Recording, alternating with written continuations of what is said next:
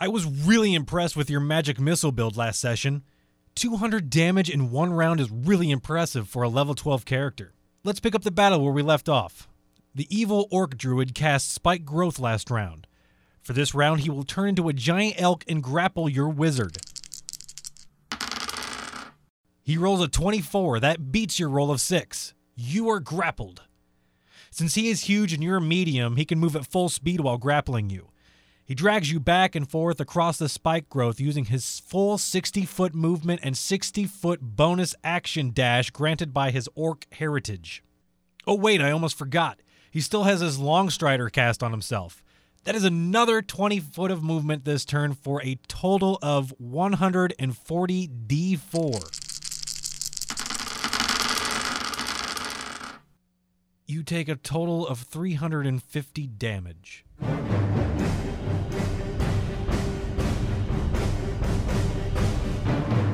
Hello and welcome to another episode of the Grognards. I'm Dean Geiken. I'm Eric Hawley. And I'm Greg Ziegler. And today we are going to be talking about something that is related to gaming, D&D, and such, but it's also got a wider aspect. We're going to be talking a little bit about the whole phenomenon of being chic while being a geek. Yes, and people might be confused by our title because it looks like Geek Chic, which would, so some people might think that we're, talking about women in gaming in an irreverent sense. Yeah, that's true. Could we actually legitimately talk about women in gaming as we can? And actually, I had a close friend of mine ask me why we don't have any female co-hosts and that we don't talk about women in gaming much. Well, it's because most women are smart enough not to come down here at 7 o'clock in the morning to podcast. Well, there is that. Well, it's also that we're a Grognard podcast, and up until 1990, I knew 2 women who were seriously into gaming.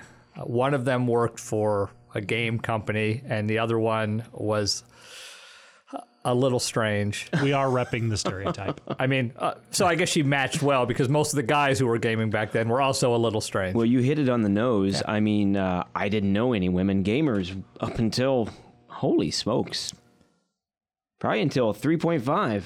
Yeah, but there are a ton now. I mean, at most convention tables, I see two women at every table. Yeah, I gamed with a couple of women in the 80s. So they're out there. I had a campus group. So maybe we'll make an effort to put together a podcast topic. Yeah, I think we're going to have to kind of refine how we talk about that, though, because a lot of women are into tabletop, I should say, board gaming. Yeah, there's not more necessarily role-playing. Yeah. So we'll discuss that, but we're not talking about geek chicks. We're talking about geek chic.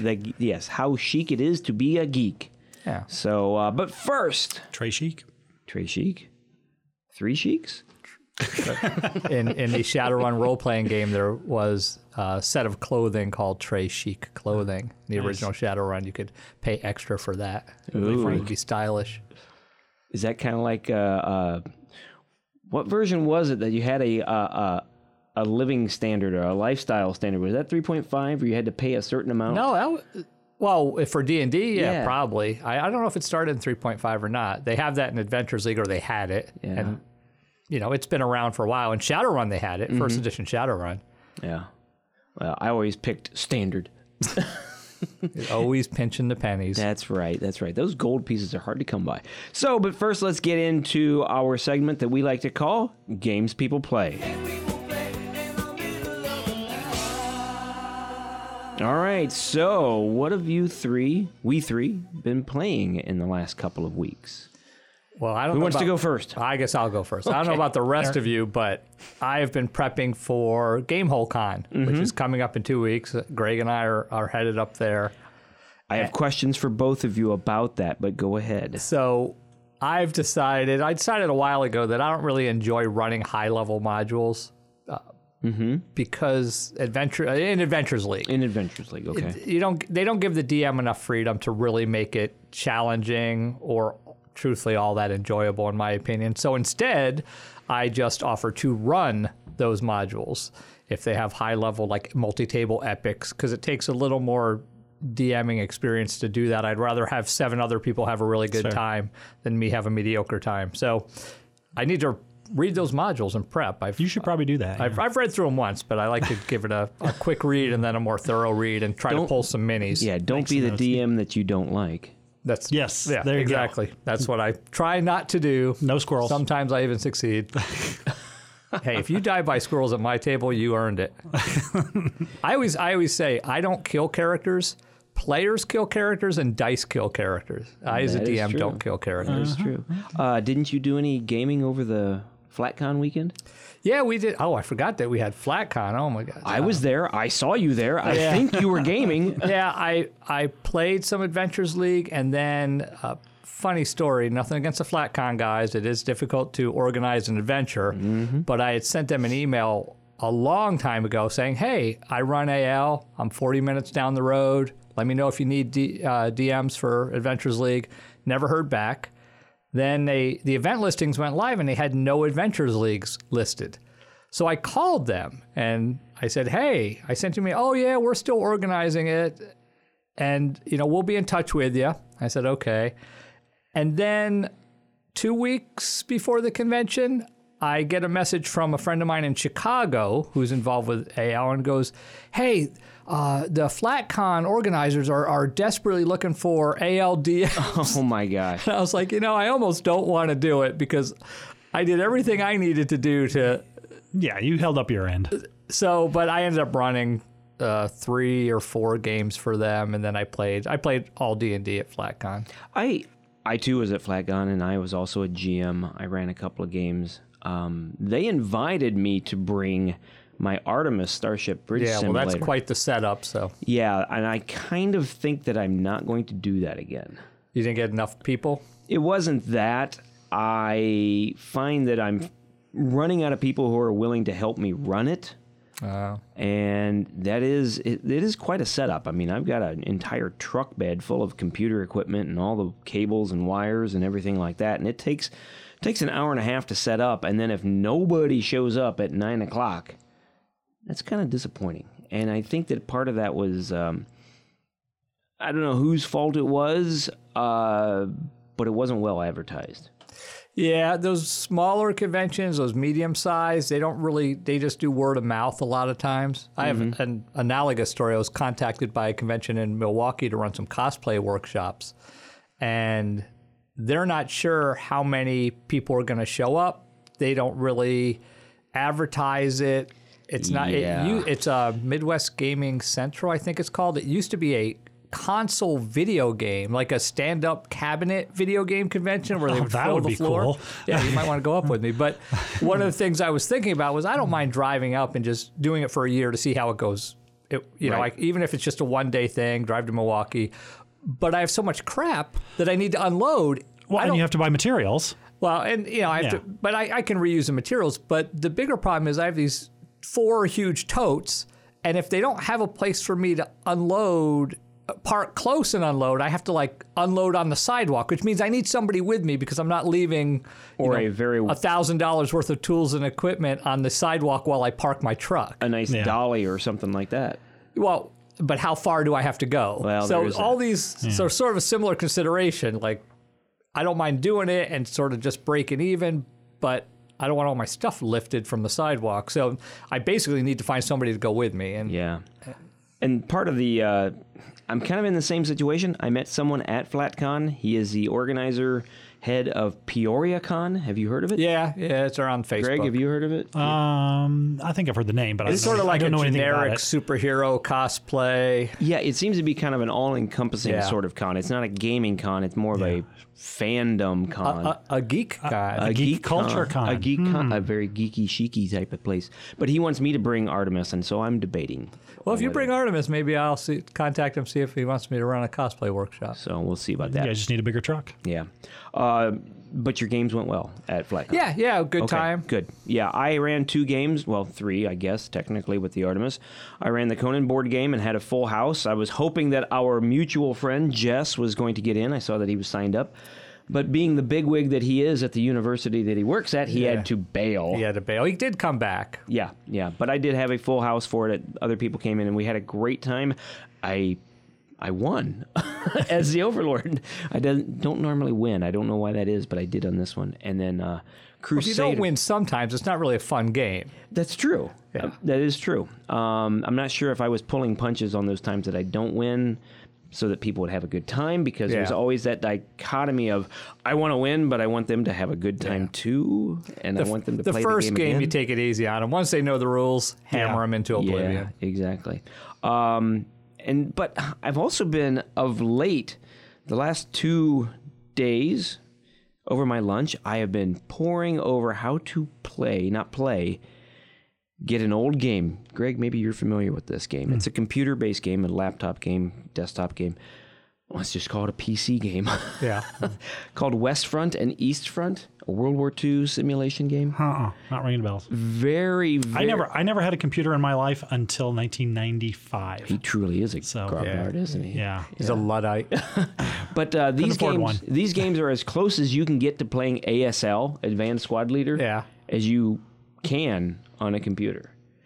And I found the old CD, but I couldn't get it to work on a Windows 10 machine. But apparently there are versions of it. Yeah, you can emulate it. But I'm having a devil of a time getting it to go. I got it to go once, and I was like, yay! But then I restarted the computer, and it was all gone. I heard something recently that they're re-releasing all those old D&D games too somewhere that have been formatted to run. We'll have to find a link for that. If anybody out there knows anything about these games, like putting them on a virtual DVD or CD and then getting them to run, let us know. Let me know. Let Dean know. Yeah, because Crick doesn't care. When do I have time to sit and do computer games? Right. So what about you? Any games under your belt? I wasn't even here for the last games people play, so it's been a month, and I have played Star Wars once. Yikes. And we played Eric's monthly D&D here just this past weekend, and that's all I've done. We didn't get very far in that session. Spent a lot of time BSing. Yeah, there was a lot of talking, and it was during a good football game, and we just and I was making terrible decisions, and I like playing earlier as far as scheduling my day goes. We were doing a 10 to 4 session. Yeah. So we tend to play in 6-hour groups, and it's nice to get there earlier, and then you've got the late afternoon and the evening to go instead of we were playing before 12 to 6, or sometimes 2 to 8.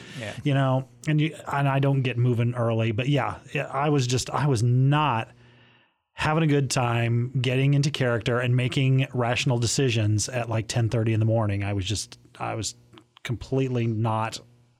Yeah, we don't want to go into gaming stories, but it was not great. They were reconnoitering a castle, and it lasted 30 seconds until they were detected.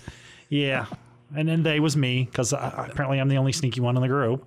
So I do have a follow-up. Eric and I talked on the last one where I've been having some issues with D&D. I'm starting to kind of fall out of love with it. Yeah. And I've kind of bantered around the idea of whether I'm actually going to continue to play it or not. And I think I'm still going to play it, but maybe you two should take a break and see other people for a while. Maybe we see should, other games. Yeah, see other games. But one of my young players, young lady, she's 10 years old, and she really loves playing the game. And I don't want to break her heart by saying, no, I'm not going to play it anymore. She is dressing up for Halloween as her D&D character. Nice. So I think I'm in. You're tied in. I'm tied in. Yeah, you're stuck. Yeah, which I don't want to extend this anymore, but I do have questions because Greg and I talked about this. Gamehole Con is on Halloween. Are you guys dressing up? I really want to, but I'm just bereft of ideas, and the few ideas I've had, I have not been able to practically or affordably do. What about you, Eric? Any idea? I have a reputation to uphold. So, that's true. Of course. Yeah, well, that reputation. And you have a lot of materials at hand. I mean, honestly, a person can go over to your house, rummage around, and come up with a costume pretty easily. Which reputation, Eric? Well, we won't talk about that. That's a different reputation. So the season 9 for Adventures League is in Avernus, First Layer of Hell. Mm-hmm. So I have a devil outfit, not the sexy devil. I'm sure Dean has that one, but I have a pinstripe vest, like a formal, dress shoes, black pants, black shirt, white tie, And I have this set of horns that I'm working on now because what I really want to be able to do is build like a bony brow ridge and then put dry ice and red LEDs in there so a red vapor comes off the top of my head. So that's what I'm currently working on. If that doesn't work, I'll just have the little stick-on horns I put on my forehead. And I have the red face paint to make myself all red. Okay. I was never going that elaborate, so I just wanted to do something fun and cool, and then I could be in for 14 or 18 hours. Well, face paint. Go to Walmart, buy yourself an adult-sized Batman costume, and you're rocking it. Oh, I don't want to be bad. Once I So clog all my cliched. pores with red face paint, I'll feel like I'm a teenager again from all the acne. Yeah. I tell you, I'll tell you what I want to do, but I don't know if it's going to happen or if I'm going to throw it together or not. It's also very grognardy. It's also very retro nerdy. Was wanting to do Steve Austin, the $6 Million Man. Oh, yeah. All I need to find is the right red jogging suit. And then you put the little sensors across the front. You could probably find it on eBay. Easy, practical. Amazon does sell a Bionic Man Halloween costume. The reviews of it weren't great. Dropping $35 on a really bad red jogging suit with giant lapels. And, I don't know. I haven't decided yet. I was out shopping yesterday, and at lunch today, I'm going to go a couple more stores and try to find something. I'm surprised they haven't remade the $6 Million Man. It have to be like the $6 billion Man. They have now. tried repeatedly. I believe Mark Wahlberg right now, he has been in control of that property for at least a good 10 or 20 years. Just because you can, folks, doesn't mean you should. I don't know. I think it would be sort of cool. Like, he's essentially a secret agent. Yeah, I don't know. I'm not against it, and I'm a huge $6 Million Man fan, and that was one of my favorite shows when I was a kid. Me too. Steve And, Austin, a man barely alive.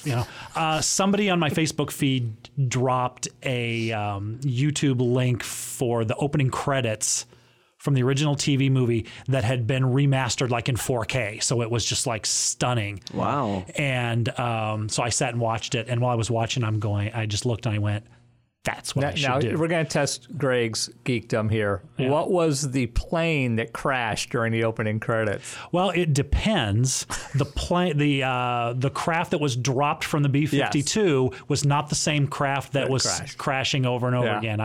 Was the M2F was, I believe, the one that actually crashed, but the H-10L was the one dropped from the B-52. I knew he would know. Yeah. See, that's what we're talking about today. All right. Oh, one other thing before we kick out of this See, segment. that ties in with my airplane nerdery too, which is I don't want to say we're trendsetters, but I recently saw somebody on Facebook say, I know I'm going to get a lot of hate for this. This was in one of the D&D groups, but I'm really tired of 5th edition where everybody can be everything. Oh my gosh. And I read that and I was like, saw that this, too. Eric, this. Yeah. I mean, the exact same. So we're not the only ones out there that are sort of feeling this. And I'm not saying it ruins the game system, but there is some advantage to not letting everybody do everything. Yeah. There's some additional challenge there that makes the rewards that much sweeter. So I liked that post just so I could follow it and see how people are responding to it. Yeah. So anyway, I did not follow up on that. But as with anything, it's not the thing itself, the game or the rules that are bad. Yes. It's how you treat them and the people that run them and the attitude that you take towards them. Just because everybody can be everything, it's the group's decision to decide to allow that to happen. Yeah. Okay, I have a great line to take us out of Games People Play. Okay. Greg Ziegler, a man barely on time. Thanks. True. Well, all right. So that was our segment, Games People Play. All right, now, Geek Chic.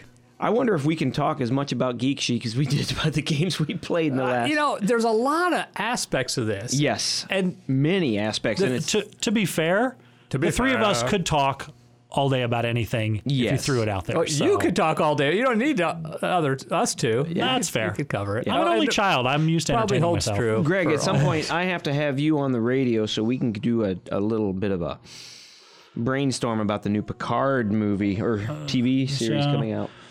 I don't know. We might have to look into that. We have to look into that. Yeah, focus, people. Focus. Yes. Okay. Yes. Greg and I do a thing on the side that's on the radio station, but you'll have to catch that at another time. So, And what's the radio station, Dean? Just WPCD 88.7, Geekin' with Geikin at 8:30 on Thursday mornings. Central Time.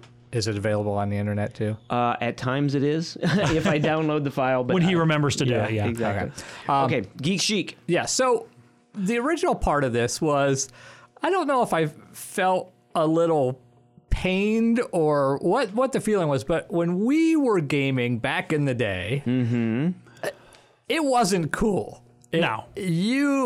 Truthfully, everybody knew I was a D&D kid in high school. I recently moved, and I actually, was moving stuff from boxes and storage, and I found my yearbook from 8th grade. And I went to a school that went K through 8, which I didn't think was abnormal at the time, but now it's a little strange. And my entire yearbook, how you got people sign your yearbooks? Easily 80% of the signatures say something about Dungeons & Dragons. So that's how big of a D&D nerd I was in 8th grade. That would have been 1981, so I was already full-blown by then. That's interesting. My yearbooks didn't have that many signatures. Granted, there was only 29 in my entire class. But you all in one room like that, though, you should have been able to get some signatures. and gaming, and I mean, when I say gaming, I mean D&D and board gaming, was a big thing with my group of friends. I mean, snow days were all about gaming, building forts and then coming inside after we were frozen. And for any of our younger listeners, games. Before global climate change, there was a thing called snow, and enough of it would fall that you would not go to school. Okay, go ahead. Yes, exactly. But they never signed anything. I wasn't known as a gamer geek, and I don't think I really had any type of animosity or any type of, nobody really made fun of me. But I still felt part of that crowd that, didn't quite fit in. Yeah, and I think that's what it was. I mean, I was the stereotypical. I played D&D.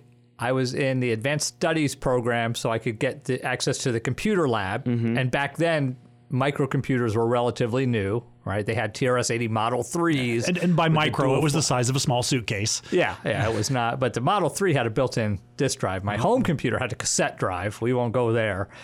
And I was on debate team. Right. So I was sort of the archetypical nerd. Right. I was also an underachiever, didn't get very good grades. But I took honors classes, but didn't get good grades. Figure that out. I can relate. Yeah. But okay.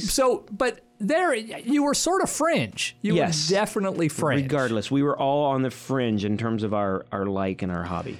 And even if people sort of knew, you were sort of, I don't know, they didn't hate on you, but it was like goths, right? And I don't remember I don't think we had goths when we went to school. They came around a little later. Yeah, I was a little early for that in the early 80s. But they sort of did their own thing, and you knew they were there, and you didn't really know what they did, but they dressed in black like all the other nonconformists.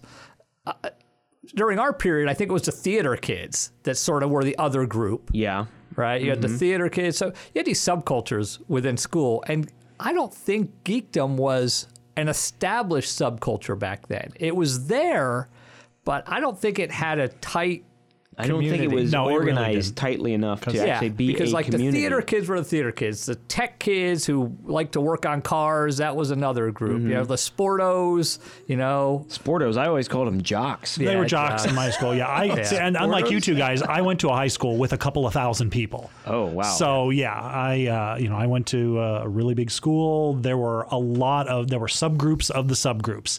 And you had the socials and the jocks. And the grits were what we called the gearheads. The grits. They were the grits. We also had the dirty. burnouts. And the burnouts, we had the main burnouts. focus was smoking pot. Yeah. They're probably still around, I guess. And my group actually was kind of a cross-section group. One of my friends who I gamed with, he was definitely a burnout. But he also, I had a jocks. couple of gamer friends that were burnouts. I had the high school football coach's son played Palladium with us for about a year. And that was one of my first sort of crossover group experiences. Is this kid was supposed to be kind of cool and he knew people and he was kind of somebody, but there he was sitting there, I think playing an ogre, hitting people over the head with a big club. But in all fairness, we now have the high school football coach playing Dungeons and Dragons with us. Yeah, and he runs the game club at the high school. And that's a talk about. Great segue into the fact that now geeks are chic. I mean, I'm going to read something here that I did for a little bit of prep on here. Do you guys remember the show Freaks and Geeks? Yeah. Okay. Yep. I never saw that show, but... No, I didn't watch it, but it was there. Okay, I watched it a few times, and my daughter watched it a lot. She really enjoyed it. When was that on? When was it on? Yeah. It was in the, gosh, I want to say it was like the late 90s, early 2000s. Okay, I don't remember. I could check it out on a computer if I had a computer in front of me. Yeah, you could always do that. But Or anyway. you could continue talking and I could look Right. it up. There's a character named Neil Schreiber. He was played by Sam Levine, and he delivers a line about high school romance that will resonate with most of us here and most geeks too. Okay, here's the quote. "The dance is tomorrow. She's a cheerleader. You've seen Star Wars 27 times. You do the math." Yeah. Okay? Yeah, pretty At much. one time, that meant you don't have a chance in hell. Now, that's a little bit more attractive to the, I'm going to say as three guys, to the fairer sex. Yeah. So, Because just the fairer sex is becoming more geeky, and for the geeky record, is becoming Freaks and more Geeks, popular. 99 to 2000. Okay, I was right. But now the question is, and I read that same thing, when was the tipping point and what caused it? I have a couple theories or suggestions. And there's a lot of debate, both, in the real world, but mostly online, which is part of this whole thing, as to what this is. So, What do you think, Eric? Well, first off, we have to define what Geek Chic is. We really do. okay, so there's a Venn diagram that we'll have to post online. And if we're that talking about has, nerdy and geeky yeah, things, a Venn nerd, diagram will inevitably geek, come up. Nerd, geek, dweeb, and what's the other one? Hold on. Nerd, geek, dork. That's right. Yeah, dork. And basically, the three circles of the Venn diagram are intelligence, social ineptitude, and obsession. We'll post a link to it, but geeks fall into the intelligent and obsessed category. Yeah, and most people have seen this diagram. But Yeah. Nerds overlap all three, so they include those two and social ineptitude, which I think is a good definition in my book. that is fair. So, what do we want to define Geek Chic as? I think, in my mind, it's not only is there no social stigma for pursuing these interests, but there's actually a little prestige at this point. Right. Yes. That's the, and I sort of want to talk about where that tipping point happened. How did this go from there was a clear stigma? When we might have not been experiencing it every day or directly, but clearly you didn't go around telling people you play Dungeons and Dragons, Right. especially during the Satanic Panic, because then you're asking for grief. So Do you give any credit to the idea that maybe Geek Chic started in the fashion industry? No. Why do you think? Well, maybe. I want to go back farther than that. Okay. So there's a couple tipping points that we could discuss. The first one, I think it has to do with Silicon Valley. Right. Prior to that, yeah, I mean, if you were a nerdy type, a geeky type, and you got people on the moon, that was sort of cool. But it was Neil Armstrong that got all the press, not the dude manning the mission control booth, right? Gene Kranz. Yeah, which he got later, which sort of proves our point. Yeah. So they were around, but it wasn't. Silicon Valley, you got Bill Gates, Steve Jobs, who not only contribute a huge portion directly to society, but they make lots of money doing it. Yeah. Right. And I think they sort of normalize, like, hey, I'm in my garage with a soldering iron. And that had not even occurred to the large majority of the population. But I still think that you cannot be truly chic until, Well, we're going to get to that. What it takes now to be chic as a geek. Right. But once you hit the mainstream, that's the true tipping point, don't you think? Well, and that's an argument. So does Silicon Valley, does the rise of all those entrepreneurs who were clearly geeks and or nerds or both, And to the extreme. and still hugely influential. The Bill Gates Foundation does all kinds of great work. So that's the first point I would say that you start to see that shift where people's opinions about where you don't want your kid to be a doctor or a lawyer. You want them to be a software engineer. Well, they were producing things that people were eating up, yeah. and that was taking it into the mainstream. Yeah. So okay. so that's one tipping point. Now, there might be more. Truthfully, I haven't spent, the 2 weeks in between our podcasts researching this. Because Neither have we. But the next big one was those Marvel movies. I think it's I think it's a combination of things. That was the angle Yeah. I went after it. in my opinion, Geek Chic is primarily driven by the internet because of that social ineptitude angle. The internet has You could find your eliminated social ineptitude by getting rid of the face-to-face and allowing you to find people who feel and act and behave the same way as you. So suddenly you're not alone in your basement. You're alone in your basement with your 2,000 friends on the internet. And I think that's made it easier to be a nerd. But I think that billion-dollar movie franchises made the properties that classically nerds enjoyed, which is comic books. Okay, let's just be clear. Lord of the Rings. We're talking about geeks, not nerds. Okay, I'm very sensitive to that distinction. And I blur that distinction, I know, and I always have. Then I think that you're going to have to go further back than the Marvel movies. You're going to have to go back to Star Wars.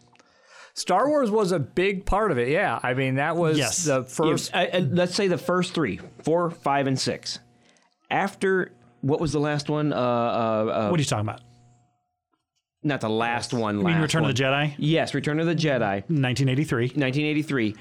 That pretty much put the cap on the fact that, wow, this science fiction, this whole kind of stuff is cool. Everybody was getting in on it. Yeah, that I think you saw the Star Wars shirts, you saw the Star Wars toys, you saw the Star Wars games. Everything. Yeah, I would agree that Star Wars was the wedge that put the crack in the geek iceberg. I think that started it. I don't think that was the it tipping didn't push point. it. No, it is not a tipping point. No, but that's the thing. That was the crack in the armor there where they said, you know what? This is a pretty nerdy thing. Sci-fi has always been a nerdy thing. Star Trek was still you had Star Trek, which was sort of that was the poster child for the nerd. Mm-hmm. If you liked Star Trek, you were a nerd. But if you liked Star Wars, well, everybody saw that. So you weren't a nerd. You could like it and Plus not do it's that. better. So there's that. No, that's out of the room, Eric. But that loosened things up, and then you had the 80s and the 90s. We had the Revenge of the Nerds movies in the 90s, which but they made fun of nerds. That was the exact opposite. But the nerds always triumphed at the end, and that's. I don't. But think you that's also the can't point. say that that's mainstream. But that was sort of like a signpost. I'm not saying that was a tipping point either, but that was just like hey, there's this thing here. 90s things were pretty much. The same status quo. Yeah. Then you get to after the turn of the millennium. And what did we get at the turn of the millennium? Y2K. Well, that didn't really happen, did it? Okay. But we got what you would consider classically nerdy subject matter becoming very, very popular movie franchises. 2001, I think that's when everything started going. That's when the first Harry Potter movie came I thought you were out. talking about the movie 2000. No. Okay. Which that didn't help at all. I was following if you weren't, Eric. Yeah. But the first Lord of the Rings movie and the first Harry Potter movie came out in 2001. Yes. And those were And both. Geeks and Freaks was 99 to 2000. Yes. So all of these things are happening at once that, classically nerdy franchises. I mean, what is nerdier than Tolkien? Yeah, I mean, exactly. How many everybody went to see these movies and they were like, well, this looks pretty cool. It's, it's pretty dense to slog through reading it, but it's badass up on the screen. Right. Most of the people that I would associate with, they knew of Lord of the Rings, but they had never read it. Oh, yeah. And those people that did read it automatically had their membership approved for a certain type of subculture where you could get together and talk. Yeah. And then the movies come out. Yeah. And everybody's a fan of the Lord of the Rings. And then what happens 10 years later? Game of Thrones comes out. Yes. And that drags in even more people to our nerdy fantasy club. And then they think... And you can talk about it in the water cooler. Or you could even play a game that's kind of Game of Thrones. And you have the internet. Here's a theory that's been, well, not a theory, but a point that's been made on the internet. All those things you just mentioned, the vast majority of them were created by people who played Dungeons and Dragons. That's a very good point. Back in the day. Very good point. Yep. So maybe it's just that the people who knew about this stuff got in positions of influence, so to speak. They Yes. were influencers before they were influencers. I've always said that essentially the geeks are the ones running the entertainment industry right now. The people who were coming up in that that subculture, playing the games, being the ones being made fun of, or dabbling in the weird stuff, they finally, as you said, came up to a point of influence, and they're able to bring their passion to the screen. And D&D prepares you for that. Role-playing games is cooperative storytelling. Yeah. If you're making shows, that's the exact same thing that happens in a writer's room, I would have to imagine. Yeah. Right? So you had people that have been doing this since they were 12. Just like that guy who was taking apart his dirt bike when he was 12. By the time he's an adult, he's the top mechanic at the dealership. Mm-hmm. I think you got the same effect with the entertainment industry, because that's the industry people were drawn to, or they became authors, George R.R. Martin, and wrote books that involve that. Just a quick aside, if I can. I want to give a plug to a show that I think is underrepresented. It's an older show. If you are interested in early computers and the development of the PC, the internet, there was a show called Halt and Catch Fire. My wife watched that, and she thought it was fantastic. It is arguably the best show ever. I mean, there are people who are in love with it, and it's a good show. The first season is a little shaky because they weren't sure they were going to get renewed. But when they renewed it, they said it was put on by AMC. They said, listen, we know we're going to lose money. We're going to fund you for 3 more years. Tell the story you want to tell. And they did. And it has incredible character development. Thank you, AMC. Yeah. So if you haven't seen *Halt and Catch Fire* and you are interested in early computers, basically the rise of the microcomputer, the rise of the internet, the browser wars, the bulletin boards, and early networking. Part of the reason my wife is so into that is because she was part of that group. Yeah. She was there when Al Gore invented the internet. So I can't tell enough. I can't tell enough people to go watch *Halt and Catch Fire*. It's 4 seasons. Make it through the first season. Now sometimes the first season's a little shaky. Yeah, a lot of shows are like that. She says the characters on the screen are much more interesting than what they were in real life. Yeah, they do the character developments, and Lee Pace is in it, who's now in a bunch of other stuff. Some other people. Is it no longer a functioning series? No, it's done. It's been done for a couple years. Okay. But it's on Netflix. You can watch it on Netflix. Okay. Yeah, if you're doing something historical, it's got to have a beginning and an end. I don't know if the people who made it were at all geeky when they were younger, but it sort of harkens back to that era we're talking about, where it was a separate subculture. Like the computer people did their thing, and the rest of the world was trying to keep up at that point. Okay. So that's that aside. We now have. So maybe Greg makes a compelling argument that around the turn of the century, 99, 2000. And when the internet was also starting to come into its own. Now, I'm not sure about the internet argument, though, because that argument, if you take that to its conclusion, that means every subgroup would now be mainstream, and that's not the case. Well, no, you needed an entertainment the rest property the rest to drive of that. I think it's that the media is out there. And D&D specifically, you started to have these web shows eventually, right? The one that Satine Phoenix did, which had to draw for its own reasons. Yeah. But Critical Role, we talk about this. Like that is the logical conclusion of this process, that they have become watching people play D&D. Yeah, and it's become mainstream. Mm-hmm. They have huge get-togethers at Gen Con. They fill an entire auditorium, and people are going nuts for this. Which I still have a hard time wrapping my mind around that. I literally could not imagine sitting and playing D&D with a live audience watching me. I would be so self-conscious. Well, these guys they're all voice actors. But yes, they are all professional and performers. One of them's an actual actress. She's on Ashley. Somebody is on some crime show that's based in New York. She leaves half the season and films her thing, and they NPC her character. But it can be interesting. There's Laura Bailey. Somebody did a supercut of her because she sort of, when it comes to sort of sexual situations or potty humor, she always has to try to hide her amusement because she doesn't want it to be on camera. Sort of, that's what she said sort of thing. But they made a supercut of her on the internet just over and over with these just, she takes everything the filthiest way possible. And it's rather amusing to watch. I have somebody like that in my office. Yeah. So So, now it's cool. So It's cool to be a geek nowadays. the other component that I think we mentioned briefly during Games People Play is the inclusion of the fairer sex in the hobby. Yes. Yeah, I think when women become, and minorities, because back in the day, there were very few women, there were very few minorities. Yeah.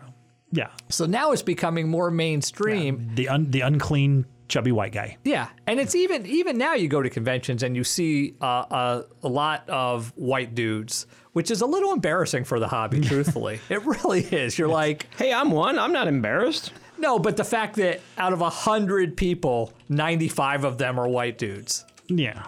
Anymore, you get a little better representation. Minorities, I still see some of them. I don't think they're represented equally as they are their numbers in the population.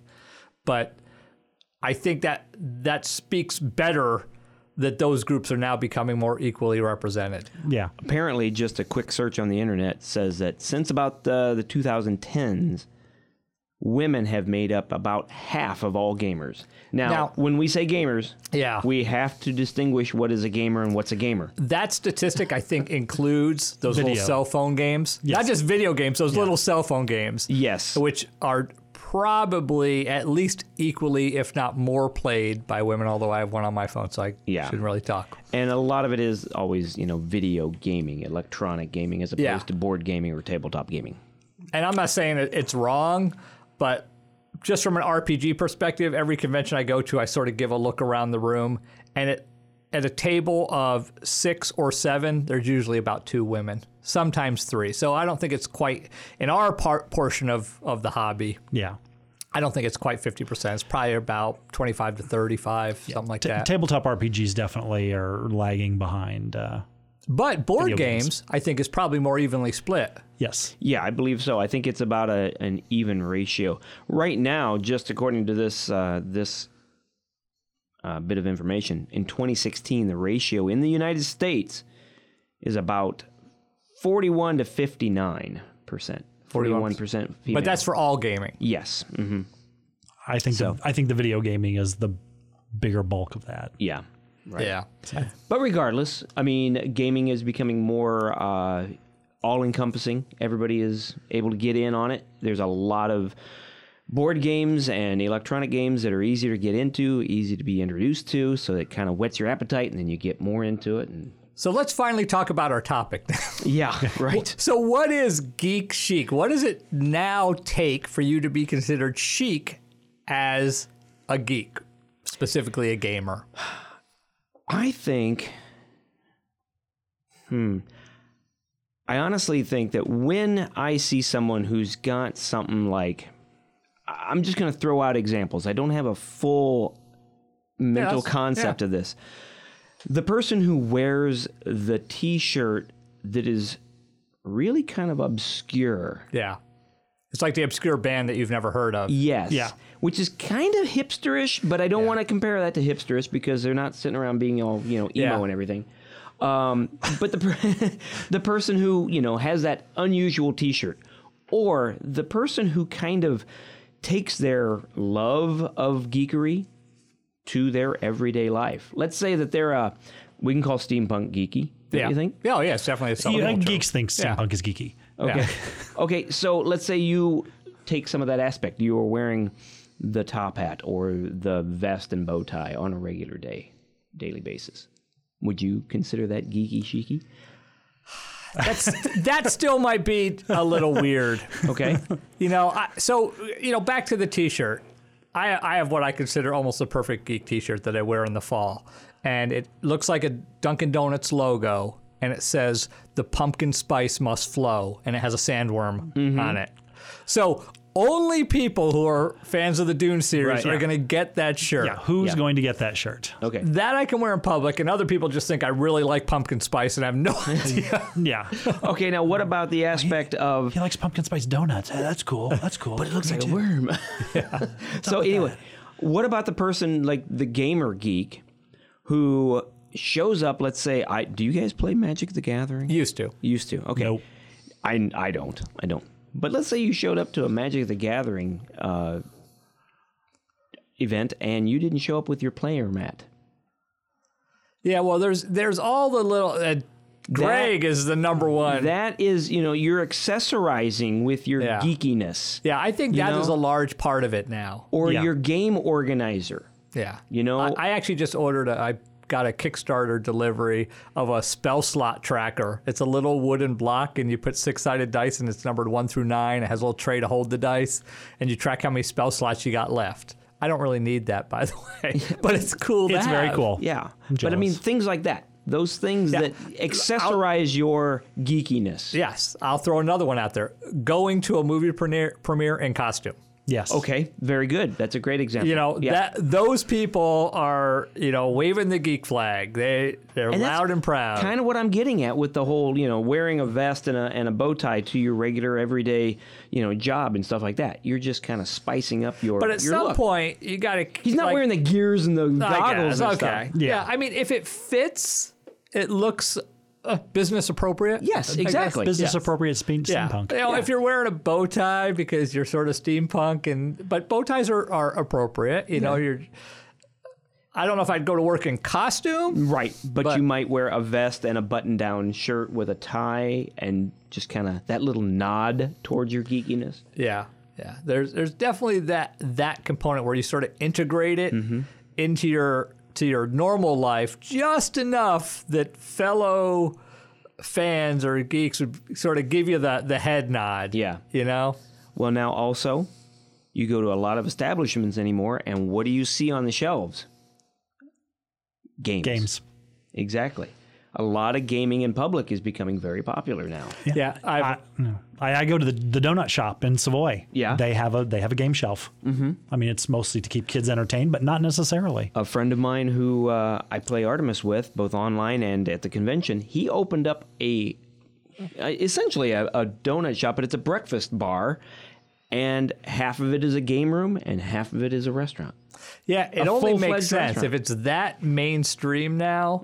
I know a lot of bars are offering a game night on like Tuesdays. Yes. Nobody's out drinking beer on a Tuesday. Well, some people are, but for the most part. For the people that are out drinking every night. Not a busy night for a bar on Tuesday. Just like a lot of them have trivia nights midweek. Now they've realized, hey, we can have game nights. Right. Yeah, and no, that's a bring in good clientele. example. Is that the trivia night, which used to draw people in, some of those have switched over into D&D night, or just a board game game night. night. Yeah, just locally here in town, one of the the bars had their game night, and it was being hosted by one of the local game stores. Yeah. So- It's a natural partnership. Yeah. And in Noblesville, Indiana, there is a new restaurant. Well, actually, not a restaurant. It's called Dungeons and Donuts. Oh. And it is a game store donut eatery. I still want to go there. I Yeah. love donuts. I'm actually planning on going next month. So- Nice. Now, the other thing, and Greg's probably not a good example of this because he collects everything. I do. I mean, he saves the boxes from the things that he unboxes. So There's nothing wrong with that. yeah, but like those pop don't vinyl wanna know. figures that now you can get those pop vinyls for everything. There is a Yeah. pop for everything. Yes. You yes. know, my dad did not collect action figures. No. Right? I mean, you think back to, did your dad have any of this? That's an interesting thing you brought up. No, my dad did not. He had tools to get the things done that he needed to get done to get through life and to make sure that his family and his home were well cared for. He didn't have a collection of anything that I know of other than maybe pocket knives, okay? Yeah. But my daughter and her boyfriend are over this weekend, and I'm downstairs in the basement working on stuff, and she's showing him all the miniatures that I have painted and collected Yeah. and all these kind of things. And I thought to myself, I would never have had that conversation about Well, my father. what she was really doing was putting her initials on the bottom, so when you died, she could lay claim to them. Yeah, there you go. Right. So, parents. My parents collect things. My dad collected stuff, not just guns and knives like normal. What was it? dads Geeky did. stuff? Was it But, that sort of? When I was older, my dad collected beer steins. But when I was a kid, when I was little, my dad had a little Hot Wheel collection. and Matchbox collection. I was just actually talking to somebody about I this a couple of days ago. Is when we would go shopping, and he would buy me. My dad loved, again, I'm an only child, so I got a lot of cool stuff. But my dad was always inclined to buy me things that he thought was cool, which is why I had like 4,000 Hot Wheel cars. But my dad had a couple of shoe boxes full of the ones that he bought for himself that he kept, that I was not allowed to touch or look at or get my grubby mitts on. But a young boy in the I'm going to guess 1950s. Yeah. For your dad. Yeah. Okay, 1950s. 40s and 50s. My dad was born in 40. Collecting cars is pretty normal. And let me just add, Not very geeky. Hot Wheels are crap. Matchbox is where it was at. He did both. My dad. Yeah, my dad was say, not. He was not particular. Yeah. He was collecting the Matchboxes when the Hot Wheels came out. Yeah. Because that's. But yeah, so that was the other one that generation. It was socially acceptable. Model trains. Yes. There were a lot of older guys who did model trains, and then let's And it's harken back still a big thing. to Gary Gygax, Dave Arneson. They collected little toy soldiers. Yeah. Right? They did wargaming. That was also, now you were Yep, still and on the we've fringe. talked about that, yeah. Yeah, you were still on the fringe, but you could have your army, your Napoleonic army, so that you could go to the table, you could have a sand table in your basement. So there were those sort of hobbies, but they were definitely not mainstream. And they were considered weird. In a movie, if you wanted to show somebody being a little weird, they had toy soldiers and played with them. Think about that in movies. Yeah. You show a military leader, and Unless it was Napoleon. He might be a little. was cool. He might be a little odd. But then you show. I was just thinking about a month ago. I was watching Stripes, and the jackass captain in Stripes. Though at one point he's playing with his little toy soldiers and his little tank. Ever been convicted of a felony? Convicted? No. Yeah. It's like going into Wisconsin. I say that every time I cross the border. It's like going into Wisconsin. It's Czechoslovakia. And I lost my train of thought. There was something I was going to say. Well, it was talking about trains, though. Yeah. Oh, Stranger Things. Let's Yes. talk about now full mainstream. They opened Stranger Things with kids. Well, I don't know if they opened, but in the first season, They're playing. It was D&D. it was one of the first right? scenes. And it was actually a relatively accurate representation of D&D, unlike a lot of other times movies that sort of showed it. But then in season 2, right? Are we 2 or 3? I don't remember. We just had 3. Yeah. Okay, so maybe it was 3. The science teacher, they go to his house, and he's in his basement with a set of jeweler's goggles on, painting a miniature. Yeah. Yep. And again, they did that think that was because 3. that was in the 80s. That was not considered mainstream. No, so right. now, I think if they show it now, and I think most people go, oh, cool, he's painting a miniature. I don't think people go, oh, he's just What's he doing? so Yeah. weird. You will find some people. Yeah, people who are not familiar with right. miniatures or the hobby. Now, what about, because geekiness is so mainstream, what about those things that enter into our daily lives, like home decor and little geeky gadgets that you might have around the house? I just moved, and I just hung all my fantasy artwork on one wall. Yeah. Just one? Well, yeah, right now, because I have that big wall. Yeah. But now here's what I'm struggling with. Dean and I used to be involved in the SCA, right? Society for Creative Enactors, a medieval reenactment. And when you would get awards in the SCA, they would give you a scroll frequently that was Yes. done with nice calligraphy and some illumination on the side. All hand done. All hand done. Yes. And somebody put a lot of time and effort. So I have about 10 of these scrolls. I have some too, and I'm like, what do I do with them? What do I do with them? And all of them are framed except for 2, which I really need to frame because one of them's my nicest scroll. But then I'm like, do I hang these? That's an aspect of my life that I've sort of moved on from. Yes. But you still have a lot of helmets and weapons laying around your house. I do. And it's probably not your real name that's on that scroll. Well, it It depends. is your It's society. A pseudonym, yes. It's your society My name. which is Ariok the Quick, by the way. And Ariok is also from Elric, but it's also from the Bible, and I wanted a name that sounded close to Eric, so if somebody said Ariok Duck, it would register in my mind and maybe save my life. Yeah. So it has that. I actually used to go by Ariok Macabitch. I could not document that to period, but Mac Right. means son of. Yeah. Right. Son of a bitch. I was able to document Bitchin. That's a Scottish surname pre-1600, but That's another. See, that's our geekiness coming out. that is our geekiness. So, I'm talking about these things like but your here's artwork. my point with that whole thing: is this going to fade? Because sort of the SCA has sort of faded. There's reasons for that. It's Yeah. still around. People still enjoy doing it and doing a lot. Ren But fairs it's and, definitely not the heyday that it was. Yeah. Will it fade? Yes, it will. Everything swings one way or the other in terms of its popularity and its lack thereof. It will fade at some point, or it will become so mainstream that something else will take its place. Take it over. And what's that going to be? I don't know. Hard to say. But I think we're probably safe in saying that for the next at least 10 years, Yes. we're still going to be in the golden age of geekdom. Mm-hmm. Yes. What do you have in your home? Coming back to my point, what do you have in your home that is probably the geekiest thing that you have on display? Either one of you have on display. And Greg, you can't say your collection. No, that's in my room, and people are not allowed in there. Ooh, it's that room that has a special lock on it. Well, I mean, arguably, it's the framed print I have of dogs playing Dungeons and Dragons. Yeah, I mean, that's that sort of screams every component. It's got the classic art involved. It's dogs. It's Dungeons and Dragons. I mean, that's pretty geeky. Yeah. I mean, I have a whole room, as Greg said, full of swords and helmets and armor and guns and knives and things like that. But that's part of my... That was part of my reenacting collection. I don't consider that geeky. Yeah, so same with me. I have a lot of swords, which nowadays, you know, in the old days, you could actually carry that sword places and people wouldn't like shoot you. Right. Yeah, and now You know, if I was Homeland going to Security reenact will, a yeah. knight, and my sword isn't sharp, but it's pointy. I mean, it's a metal sword. I just didn't sharpen it. I could wear that on my belt and you know, I wouldn't get shot. Right. Nowadays, I'm not sure that's the case. Yeah, I think Dean's wife is maybe a little more accepting of his She has to be. nerdery than mine is. Yes. And my wife has nerd things that she likes, but she doesn't flaunt them as much as I do. So But I'm not allowed to spread the nerdery through my house to the extent that I would like. I was floored when you told me that she was a Shannara fan, the Terry Brooks series. Yeah. I would not have a good labeled your series. wife a Yeah. Shannara fan. I mean, my daughter is named after a character out of Shannara. Yeah. So it's a good...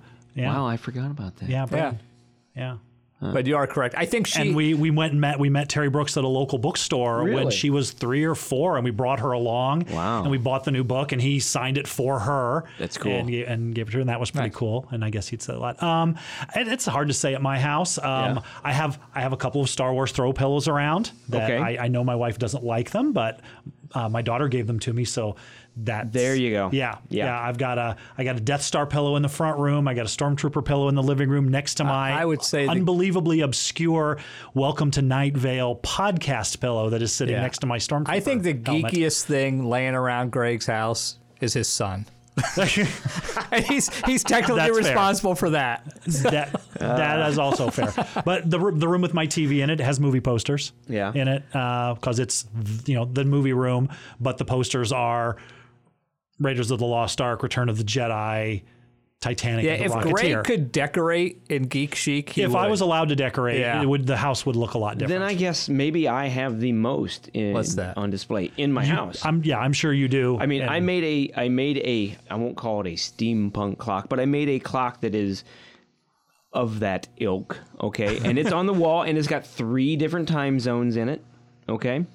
I have large framed prints of Edward Layton. Do you remember that artist from the... Yeah, I know who love you're his talking about. stuff. Yeah. Yeah. Okay. He does like classical medieval fantasy, Yes. mostly medieval, like Yes. knights. Yeah, you've had that guys Layton. being You've had that knighted. Layton painting Yeah. for like 30 years. Yes. And all of the living room, if you want to call it that, is all leather and wood. Very... It is helpful that you live in a 100-year-old house, too. Right. Victorian slash... And you don't move. And I don't move. That's and true. you don't move a lot. Yeah. But the thing that is probably the geekiest thing that I have in my house is probably my Royal Belgian siphon coffee maker. Do you have any idea what that is? No. Actually, there was my boss at work makes coffee, and it's what did he didn't call it a siphon. He called it. This basically is like a small science experiment when you make coffee. You put the water in a retainer, a cylinder of sorts that has a spigot on the end. You get a little Bunsen burner. You fill it with denatured alcohol. You light it up. It boils. But in another receptacle on the other side of its stand is where you put the ground coffee and a filter. When the water boils, it goes through a tube into the glass receptacle, superheats the coffee and bubbles around a bit. But because the cylinder where the water was at is sealed, what happens when it cools off? It sucks it, siphons it back in, and then automatically closes the lid on the Bunsen burner so that the fire is out. And then you have a wonderful cup of coffee. Takes like 20 minutes, but it's cool as hell. That's some food nerdery right there. Yeah. And that's another whole thing. Yeah. Yes. But everybody who sees it, they're like, only you would have something like this. That is pretty out there. I don't drink coffee, so. So, we are geeks. We revel in it. Yeah. What lies in store for the future? Personally, without really planning on it, I have been returning some items from my collection. You are buying back your childhood. Not because, well, here's the thing, though. I'm guilty of that as well. I don't want it for collecting purposes, but like most recently, I replaced my first edition Dungeon Master screen because at some point I'm thinking I want to run first edition and I need a Dungeon Master screen. Right. I replaced my Dungeon Master's Guide because I didn't have the first edition. I had the second edition. So because the hobby's so mainstream for me personally, it's my main leisure activity now, some of this stuff I don't mind dropping a little bit of money on it because it's going to further the hobby in my mind. Yeah. I, too, am buying a few things, but I never got rid of stuff. I did not purge like you, but I got to hand it to Greg. Greg, you are probably the person that I know of that has steadfastly held on to his childhood in terms of your love and those things that you acquired more than anybody. I have a lot of stuff, but you more so than anybody that I know of. I am a crazy hoarder, and I freely admit that. And my parents have enabled that too, because my mom's attic is full of my stuff. My parents didn't get rid of a lot of my stuff. You're going to have some crap to go through at some point. Around 78 or 79, when I was getting a little too old for toys, I had a forced purge, and I still daily lament things that I lost in the forced purge, mostly the 3-foot-long Space 1999 Eagle that got I had that sold for probably $2 or something at a garage and the sale. engine would come off, and then you could collect them and make the little ship. Yeah, that's gone, and I hate that that's gone every day. That and all the major Matt Mason stuff. If it was important. Yes, I could replace it if it was important. If I was willing to throw hundreds of dollars at things, and I skip Gen Con. Yeah, there are some things. I had a, do you recall, we're going to go a little off topic here. Do you recall an aircraft carrier that used to launch little... Yes. I don't know what type of foam it was. They were little tiny dense foam airplanes, about 1.5 inches, 2 inches long. Yes, F4U Corsair. I don't think I had. Did I have that? I don't know, but I did. I don't remember. I had it, and it was every bit 5.5 feet long, and it took up like an entire room. But boy, you could get those suckers to sail off of that. It was a lot of fun. And what happened? God, now I got to figure out what that. I got too old. My parents sold it on a garage sale, and son of a gun, I wish I had that. Garage sales are evil. Here's the item I've been toying with getting. Yeah. For no reason, except I think it would be cool. Toying with getting? Yes. Okay. You know how some of the monsters in D&D were based on those Japanese? Yes. Yes. I've been thinking of trying to acquire those Japanese figures. They're expensive, but like the Rust Monster one. Yeah, after the last podcast, I poked around a little bit and found out that was not going to happen. Yeah. Affordably. Not affordably. A faculty member that I work with very closely with, he is a collector of a lot of those Japanese figurines, and I would not be surprised if he doesn't have some of them. But he would never give. Oh, no. That's his thing. That's his thing. Mine may still be in my mom's attic. There is a 20% chance that there's a box up there with an old school pencil box full of little plastic creatures, and I acquired it. And I know I had that set with the Rust Monster and the other creatures in it. As we keep going off tangent, we will have to bring this around. Have you noticed that if you go to places like Hobby Lobby or Michael's or Big R even, you can get these really cool fantasy creatures for next to nothing that are really well done. Oh, yeah. I have 2 Tyrannosaurus Rexes that are perfectly sized for a D&D game. I bought a separate 3-inch base. Which is helpful because you have somebody who likes to polymorph. When you polymorph into a T-Rex, it has and jaw is even hinged. So when the T-Rex grabs a character, which they can do, you can stick that character in the T-Rex's mouth and just sort of like close the jaw so it's like suspended in air. Nice. Cost me like $8. Right. I couldn't get an unpainted T-Rex for $8. Exactly. And this, and I also got a chimpanzee to represent a giant ape. They don't have giant apes, but chimpanzee work. Yeah, it works. So, I poked around a little. do you think, before we wrap this up, do you think there's any backlash to being geek chic? Well, I think now that it's cool, you're paying a premium for the stuff. That was what I was thinking. You know, when I sold my Dragon magazines, I literally could not give them away. Right. Right. I had from 45 to, I don't know, 200 or I don't know, whatever it was. And I put them in stacks of 10. And I think they sold for like $3 plus shipping on eBay. Yeah. And now those same Dragon magazines are going for like $10 each. Yeah, and it is getting very, you go to these places and you're like, oh, that is so neat. And you look at the price tag and you're like, what the hell? You know, it's like, I'm not paying that much. I don't care how cool it is. But on the flip side of that, Thank you, Internet. it's interesting that people can make a living doing stuff they enjoy. That is true. You know, there are very few people who back in the day made a living being a gamer. Right. You know, even during the heyday of TSR, we've talked about how short-lived that heyday was. It was essentially like 79 to 84. I mean, you're talking 5 years where people did really well. And after that, the company sort of imploded and people went out. And there's people that were, you know, other companies that were around that lasted. GDW, none of those guys got rich from that. They made a living at it, but I don't know if they had a retirement. Probably not. Probably Yeah, not. if their fame with fellow geeks could pay dividends, they'd be very rich. But right now, they're just regular. Yeah, but even now, Regular people, guys. I see people bemoan, they want to make an RPG product and they want artwork. Then they find out, oh, you got to pay for artwork. Well, yeah, there's enough demand out there that and you should pay for it. Somebody's giving their time and talents to, and if it's not worth it to you, it's not going to be worth it to other people. Yeah. Have you ever encountered a fake geek?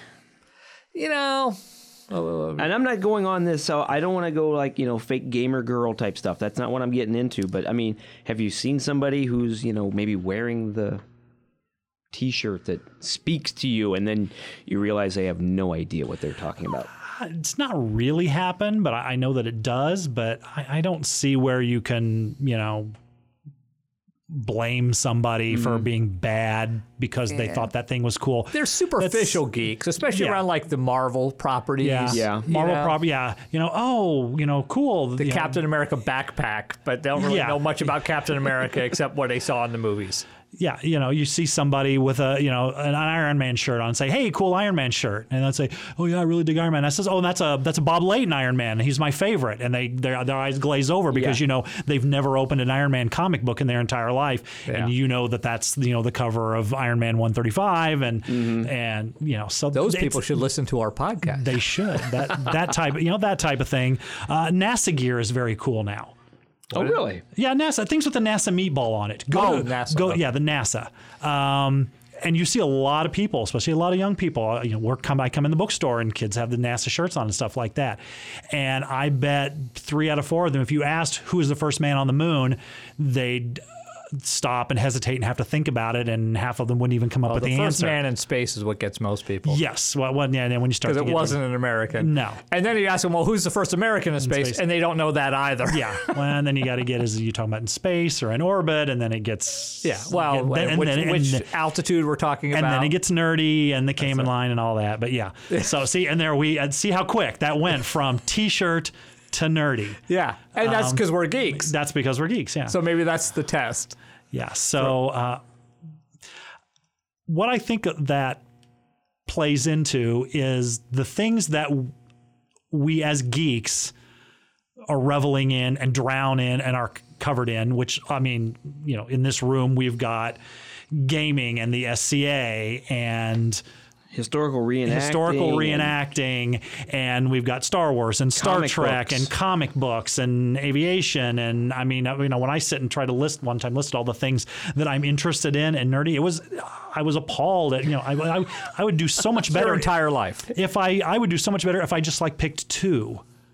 But I can't, because I like all these things, and when I like something, I stick with it, and I don't know if that's another nerd quality or not. Obsession. That's half obsession. Of being a obsession geek, is it, not a and nerd. I Wow. still love everything I have ever loved. I still, Same here. Absolutely. I'm That is 54, and when I saw that $6 Million Man thing drop, which was super cool when I was 7. I stopped what I was doing and went and got on a big TV so I could watch it in all of its high def glory. And I watched it twice. And I'm like, that's damn cool. And I almost whipped out the boxed sets I have, because I have the whole series on DVD, of course. And I was like, oh, I can't pick one to watch. Do I want to watch Bigfoot or The Death Probe, or what do I want to do? Well, I want them to do the remake just so that when that takes off, we can get a remake of the Bionic Dog. Oh, Max the Bionic Dog. Yes. But see, that was a Bionic... A dedicated series. But that was a Bionic Woman character, and know. they Yeah. did already bring that back, and it failed. it failed miserably. I kind of liked it, though. I thought it was all right. I knew to stay away from the movie theater. You know on that what? one. Here's another idea. God, I should be in Hollywood. So now we got SpaceX. We're going back to the moon. A new Space 1999 called Space 2099. Oh my God, I would watch that in a heartbeat. That is a lunar base with the ships and come on. I know, not going to shock you. I'm in a couple of Space 1999 Facebook groups, and they are bantying about Yes. bringing back Space that 1999. would be huge. I heard that. Even though it is, Eric, every idea you've had has already been thought of. yeah. I don't care, sadly. I'm going to take credit anyway. Problem with Space 1999 is that it's just such a ludicrous concept. Yes. That it would be really hard, I think, to sell that to audiences now. I think they'd have a harder time worrying about what's happening on Earth when the moon cracks away from the orbit. Yeah. Well, yeah. Well, but you don't need The to biggest follow problem was original always plot line. how fast would the moon have to go to get from planetary system to planetary system Yes, exactly. for what goes on in But- the show to happen. It just would. I'm it's not even talking about scientifically not that possible. plot line. I'm just talking about a You know story what? about a lunar base. Yeah. That would be of interest to Okay, me. well, I think they're making a movie called Artemis, and it's by Andy Weir, and it's Oh, he about- wrote a book, the Artemis book. Yeah, it was his, not as uh, good It's as about The a Martian. Martian base. Yeah, His follow up to The Martian. actually, there's a YouTuber, Questions with Joe or Answers with Joe is his channel, and he interviewed Andy Weir because he did a thing about going to Mars and the problems involved in that, and he was sort of poo-pooing the idea that we're ever going to be able to colonize Mars, and he got a lot of splashback flack from his listeners. Yeah. So he went and interviewed Andy Weir, and they talked about all those problems, and Andy Weir had good solutions except for radiation. And he said something I've never heard anybody else say. And he goes, honestly, you know how we're going to solve the radiation problem? We're going to cure cancer. We're just going to let people get cancer, and then we're going to cure it. He goes, that's the easiest way at this point. No, that is possible. Check out that YouTube series if people haven't. He does a lot of interesting random topics. Well, I would have to say that the amount of geekery oozing about in this studio right now is It's pretty toxic. yeah. Well, hopefully we've introduced some of our listeners to things they didn't know about, right? Yeah. I mean, that's sort of the other part that's cool about being a geek is there's a lot of overlap. yeah. Yeah, I don't know. I think that what makes hardcore old school geeks quote unquote cooler than they used to be is because of the casual what I call the casual geek fan. And I know a lot of those. What we used to be looked down upon for our knowledge and enthusiasm, now that's more seen as a benefit and someone they can go to learn. So you've got Society has caught up with us. Yes, you got your casual Marvel fan, and I work with people like this too, where they'll watch the Watchmen TV series on HBO, Which is weird. It is weird. I haven't seen it yet because I don't have HBO, but I'll give you my Hulu password if you want. but don't tempt me. But then again, they turn around and they can come in and say, Here, let me read it off to you. I just watched this episode and this is a thing that happened in the show. What is that? And you can immediately fire back, oh yeah, squids were falling out of the sky, not because it was something from the Watchmen movie, because in the original comic book, the Doi Machina at the end was a genetically created squid monster, which I still think they were good. Yeah, you're going a little deep for a lot of that. our listeners. I know. If they listen to the show, they can follow along. But that's intellectually where Geek Chic is kind of cool now, is because we are no longer the weirdo that knows about things I don't care about, but we are now the repository of knowledge and enthusiasm for things that the casual person is now interested in. And they can make that show and go that deep. Yeah. Mm-hmm. Where, the original Hobbit cartoon, not real deep. No. Yeah, right. Lord of the Rings and then the later Hobbit, a much more thorough treatment of that source material. And I think we're seeing that with Watchmen. They're making some major changes, but it's not a superficial story. They're not at all. Because more of us geeks are in the know. And they want a deep story. Stranger Things, a pretty deep story with a lot of intricate. *Halt and Catch Fire*, another one, very deep story, very intricate. So yeah. So, all right. Well, I don't know if there's anything else we can add to this. I'm curious sure what our listeners have to say about Geek Chic and what their fascinations are. I have to say, if we still have any after this. I did not think that this topic would be quite so entertaining for us to go through. I knew it was going to be fun, but I didn't think we'd get a full hour and 20 minutes out of it. Yeah, I didn't doubt it. I didn't doubt it either. We do have another topic. We had a listener who wanted to talk about collecting and how we store our collections. We covered a little bit of it here, but we're going to dive into collecting at some point in the future. Here, yeah. At some point soon. Collecting probably. What? Well, talk about gaming. Okay. All right. Specifically, our gaming related collections. Okay. All right. Because I remember looking in on that, and he was kind of gearing it towards his RPG. Yeah, RPG. But there's and the dichotomy between physical and electronic. Okay. Well, maybe that's a future topic for us. Yeah, we will. It will be. Well, fellow geeks, how about we get the geek out of here? Yeah. Oh, I have a funny story that I forgot to relate about this. Yeah. When I was working at the U of I told the building service worker who was there, otherwise known as a janitor, that I was going to go to Gen Con, and I was going to geek out in Indiana. And he looks at me with this really funny look, and I'm like, what? And he goes, you're going to what? I said, I'm going to geek out in Indiana. Bite the head off chickens? No. Apparently, I don't know, maybe somebody can verify this. Geeking out is also an analogy for doing heroin? I had not heard that. I did not know that one. And that's what he told me, and I was like, no, I am not doing that. But we are also geeks and probably don't know that much about heroin or would know how to interact with a dealer. That is my retirement plan, by the way. Heroin? Yeah. I mean, you're old. What the hell do you got to lose? You don't want to do it when you're young, but when you're like 70? Yeah, what else you got going? That shit, man. Come on. I certainly hope I live to be older than 70. Well, yeah, I mean, you got 10 years of heroin. Hell yeah. All right. Sometimes I wonder why we hang out with him. Oh, my God. Okay, Greg. That's before we put him in the lead-lined coffin with the radioactive waste. Radioactive waste. Yeah. Take us out, Greg. Quick. Okay. Oh, God. If you got, if you want to find, if you know anybody who can sell Eric some heroin, please. Not for another 20 years, thank you. Okay, well, you need to lay the groundwork for that. It might be legal by then. That's true. There you go. Yeah. Brian. So make it legal and tax it. That's what I always say. Illinois needs the money. If you got any plans for funding the state of Illinois, get a hold of us on Facebook, where we are the Grognards. What the hell? Where are we at? On Twitter, we're at @Grognards, and on Instagram, which I, for the love of God, never check, is _Grognards. And we actually did get an email here recently, which I forgot to bring with me. We talked about it. We talked about it. That was the guy who wants us to talk about collecting. Oh, yeah. There you go. See, I haven't slept since then. So you can send us an email where we are gamers@thegrognards.com. All right, for the Grognards, I'm Dean Geiken. I'm Eric Heroin Holly. And I'm still Greg Ziegler.